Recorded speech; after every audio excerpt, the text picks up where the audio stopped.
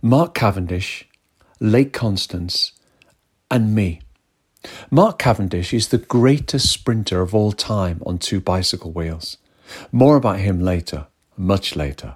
In fact, you can ignore me and go to the last paragraph, which is mostly about him. You see, I woke up this morning feeling a trifle lost. I'd been without part of my blue sky for some weeks now. The weather will change though, and it will come back again.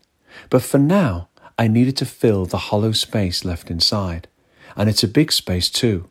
So I tried to match it with today's journey and with these thoughts which I decided to write and will later record. It helps me not to miss what I do. It was not a promising start. I didn't sleep well, tossed and turned until about 5:30. So I got up, had a coffee, a slice of toast, and prepared the bike, something I usually do the night before, and set off. Not a good sign. However, it was going to be a hot day, but it was a rather cool start. The sky was a blossoming peach, then changed to a challenging metallic grey. This as I trundled down the two valleys up to the first climb. Different journey, same destination as 2 weeks ago. This beginning climb was one from 250 metres to well over 600. I took it steady, slowly, used my lowest gears. I had a hunch it would be a long day. Not so much of physical effort, how wrong I was in that respect, more of the need to focus. Was I up to the challenge? That's always the hardest part, you know. It's not so much motivation, nor the final goal or destination, rather to fill one's mind with nothing at all. As if somehow you can allow the landscapes to pass through you as you pass through it. Zen and the art of, well, nothing at all really. So the very first part was very troubling. Longer than I thought, slower than I expected, and as I usually leave earlier for this type of sojourn, full with morning commuting traffic, belching fumes, breaking speed limits and leaving me, the yellow snail, slowly, mildly, even innocently crawling on the cycle lane in a series of switchback hairpin bends that took me, finally, out of the main Remstal, above the tree line, along undulating curves to the industrial sprawl of Göppingen in the Filstal, the next valley south. Now, having grown up in a Beauty and Beast landscape myself, it was a rather painful reminder of the necessity and success of business and manufacturing, as well as the need for the necessary infrastructure to sustain wholesale marketing, distribution centres and storage, as well as employment, and of course, me cycling through it at this early hour. You see, the Beast lives cheek by jowl with nature in Germany. Every village, every town and city has its own Industriegebiet, and it's not always a marriage of two beauties either. Form and function come first. Aesthetics are something of an afterthought, though not one forgotten by the local planning authorities either. They add perhaps a colour to blend in with the skies here, a roof or landscape gardens there, or just some creative aftershaping of the buildings. Anyway, in this industrial infrastructural mess, it was here that I realised that my mobile phone navigation system was not working, and I forgot a traditional map, a paper one, and of course, my spare phone battery pack. I suddenly felt low. Lost. The tide was indeed going out and leaving me teetering on the edge of what I'd see coming in the night. My own personal low pressure arriving creepingly out of this morning blue. I wanted to go back, indeed turned to do so, and then noticed that Bad Boll Recuperation Centre, preserved from the ages as a medical oasis for the modern Deutsche Krankenkassen. It was a modern holistic place to rest and for modern medicines, and a place for me to go to that wasn't too far away. The Germans call it a Kur centre. So, changing my mind ever so slightly, I decided to go Well, in that direction. I wound my way up and down, battling with my rarely seen, less than confident self, myself, the private one that sits behind the professional showman, and instead I rolled and pitched across the flattened hills that led up to the voluminous, forested, inverted, bath-shaped hills that are the Jura, the Schwäbische Alb. High, steep above Bad Ball, with an undulating topland, surely too deeply etched with crags and deep chasms to be called a plateau, with tortuous climbs or Steigen that test one's mental and physical stamina. Yes, that way around. You see, it's not a place to feel overconfident.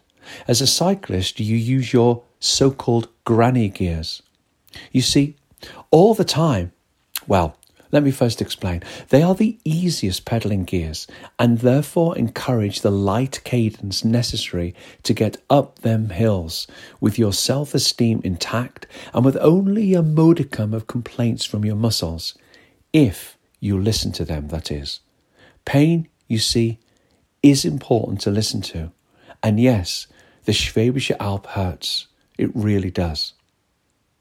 And of course, above Bad Ball, there was still no navigation at this point. So I tried the maps that comes with the phone. Only 2.5 hours to go. Yes, wonderful news. My legs felt instantly justified now. The pain not going to be repeated. They, both, suddenly felt lighter, stronger, live, handsome additions even to my body that I could be proud of. It was then that I saw the bad news. Maps not available yet for cyclists. Just motorists. The time was for cars. The distance remained. I checked then with her ladyship. Shame on you, Apple. Such a nice mobile phone, but useless without a map. Now, her ladyship, meaning Lady Google, who once unleashed I knew would pester me and my battery too until we were both flat, withdrawn and not up to the job. A quick peek then, Lady Google. What have you got for me to bore me? Mirror to mirror on the wall, Lady Google, reveal all. Ah, yes. Another 8 hours and 55 minutes to go. Even those Indian guru chaps couldn't meditate as I planned to do for that long. Rubber, therefore, hit the road. My legs suddenly got the message of despair from my brain. Funny that, though. I try to ignore my painful legs, but my brain keeps telling them the real news. Fake news was never my thing. I tried to convince them of my version of the truth, but alas, the truth will out. And it did. You see, because from Bad Ball, the Steiger is notably challenging. It goes up for at least 5 years. At the top, I felt all of my own years and 10% more, and then some. It was amazing, though, being higher up. Just a few cars, lots of shade, the sun starting to believe in me and in himself. For like me, the sun was fortified. I, with a coffee, a sticky bun, 2 bananas, and a kind of pastry with lots of nasty but tasty meat inside, for I needed the salt. The trail of sweat and tears behind would only increase as the day lengthened. And as the sun continued to eat too, and I mean eat the blue of sky, washed down with gulps and gusts of headwinds that had just started to taunt and tease my growing sense of invigoration and modern sense of continual self-improvement. Aha, I thought. Calvinism and cycling, and marriage, made in a university thesis for sure. Anyway, let's get back to that Zen. Inwards and upwards, actually onwards, upwards, downwards, to the side and back up again, parallel for a while, I continued on with my journey, alongside the notorious Autobahn and occasional movable, blockable, if not bookable, parking lot that is the A8, or the act, as the locals say. And of course, another fuel stop. The sun was definitely noticing my two wheels now. My two-wheel, slow, tortuously slow, crawling south now, and in return was getting bigger in the sky. The sun was definitely warmer, and the blue sky was indeed turning to that deepening earlier promise of the dull grey metallic inside of the new oven look that heralded high temperatures for the rest of the day.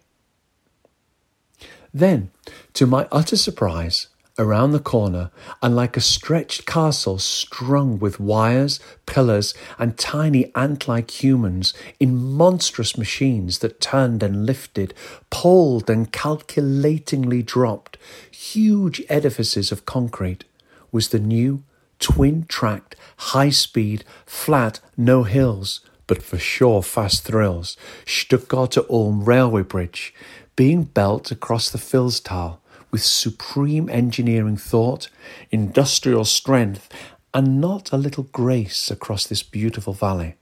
In fact, this is not Beauty and the Beast. No, not at all.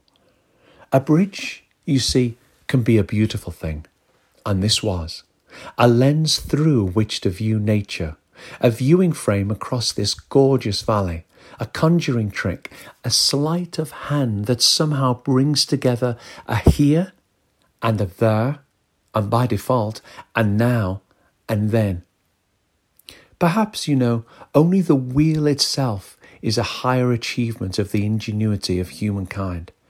This bridge is something special, and I had to go under it, around it, up, and then climb out of the valley. But by now, I was in a rhythm, miles and miles away from turning back. I couldn't face all those hills anyway, and those hills and valley would be in reverse. They might remember me and not take pity, and my legs and brain were now agreeing on the truth which was unassailable in its simplicity.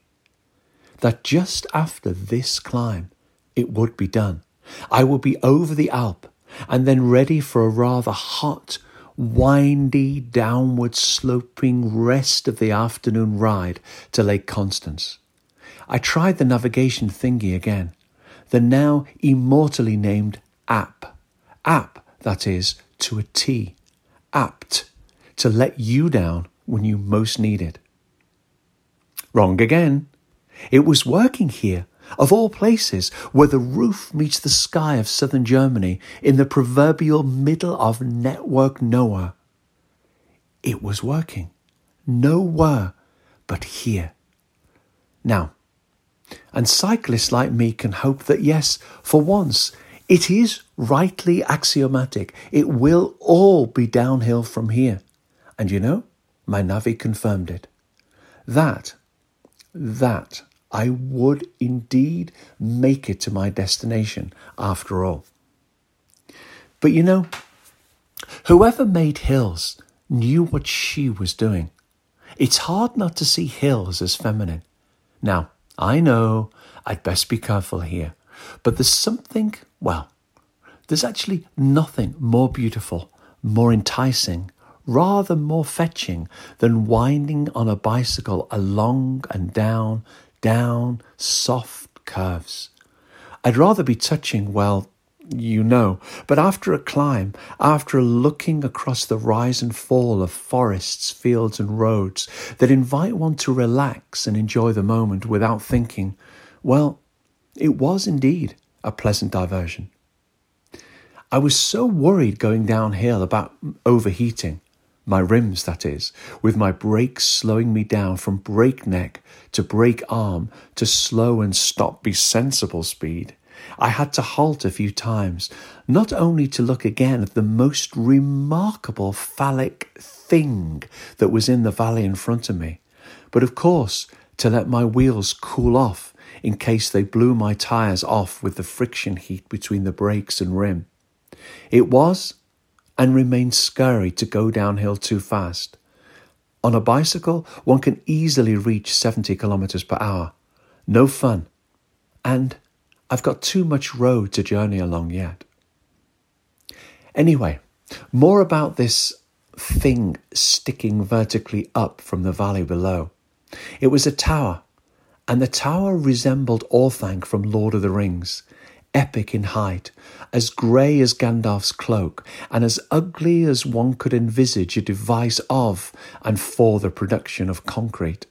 It had everything, every wrinkle, protrusion and blemish you would expect from such a device of reproduction. Yes, I'm stretching it, sorry, but turning naturally created limes, sands and stones into the pavement hardness of concrete is indeed a byproduct of population growth over the past 150 years. And then some. This was monstrously impressive. But all good things must stop, and leaving behind this thing, figuratively and literally, I still had 5 hours to go and 120 kilometres. The day would stretch out in total to around 240 kilometres. The sun would continue to ease round me from my left to in front of me and then to the right, whilst I headed almost due south. I was in familiar territory now. Rolling forests, flattened hills, tiny villages, all well kept, with every field seemingly with a Catholic shrine. All well kept, with flowers, bouquets, roses and altars that bless the crops, those who tended to them, and remind us that Grüß Gott is a way of life and belief in the Allgäu. It's a beautiful garden, the Allgäu, of rich, broad fields of yellowing wheat and corn, and as one approaches the lake, orchards in the hundreds with cherry, pear, apples, and of course the famous Tettnang hops appear. Inevitably, I sauntered uneventfully through Laupheim, Biberach, Weingarten, Ravensburg, Tettnang, and was then caught, I suppose, at the other end of the day, in rush hour. So I hobbled along through the cobbled old town streets with people released from COVID. They were eating enormous ice creams or drinking tall frothy beers. And then it was really downhill on smooth metallic made for e-bike bicycle lanes that sent me cruising past impatient, sweating, stinking bumper to bumper traffic to the lake. On arrival, there was the inevitable photograph to record and to celebrate my success, taken by a volunteer or two of family of strangers. The questions were inevitable too, about how far I had come and where are you from, with a smile of accompanying disbelief coupled with a verifying squeeze of my front tire. It was good to do it again. It was longer and it was harder to do this time. But then it always is. So a little light look then on my recent cycle ride, which brings me perhaps to the more serious business of Mark Cavendish. You know, he was born on the Isle of Man, which is a tiny island I visited once in the Irish Sea when I started cycling. We are both from the northwest of the UK. He's much younger than me, and whilst not a hero of mine, he is an inspiration, especially now. You see, I read the other day that Mark has triumphed in the Tour de France. He's now equal to Bernard Hinault in the number of sprints he has won. The number I can't quite remember. It's not as important, though, as his return to racing and winning after so many years absent from the sport, and apparently having had some mental strain and hurts to deal with too. And so, to get back to the philosophical start of this essay, to get back to the road, to keep on it, to keep focused enough, to be mentally sharp enough to let the now of the moment expand and swallow anything that is not in the here and now. This is the hardest part of any journey. You see, it's not just arriving, and it's not just the journey, as that means both the inner and outer one. And it is, at its best, when it is both. It just is. Back to Mark Cavendish again. His training, both physical and mental, must have been so focused as to be as sharp and as keen as the wind. Today, I got over my low pressure, at least for a while. I remembered Mark's story. I don't think it was fake news, because, until you've been on the road, you don't know how hard it is to stay on it. It's easy to give in, back off, fall off, lay off, or simply just to give up. You see, my blue sky is not returning yet. But today, after this ride, I know it will. The sunshine too. The real sky, that is, the stuff of belonging inside, and the sunshine that keeps it in place. Blue sky and sunshine. The people who make a difference to the road, your road. Those who let the wind stay at your back and keep it there, filling your sails in the direction you need to go in, not wanting, needing. For the journey is not over. Even now, I'm almost home, because it begins again tomorrow.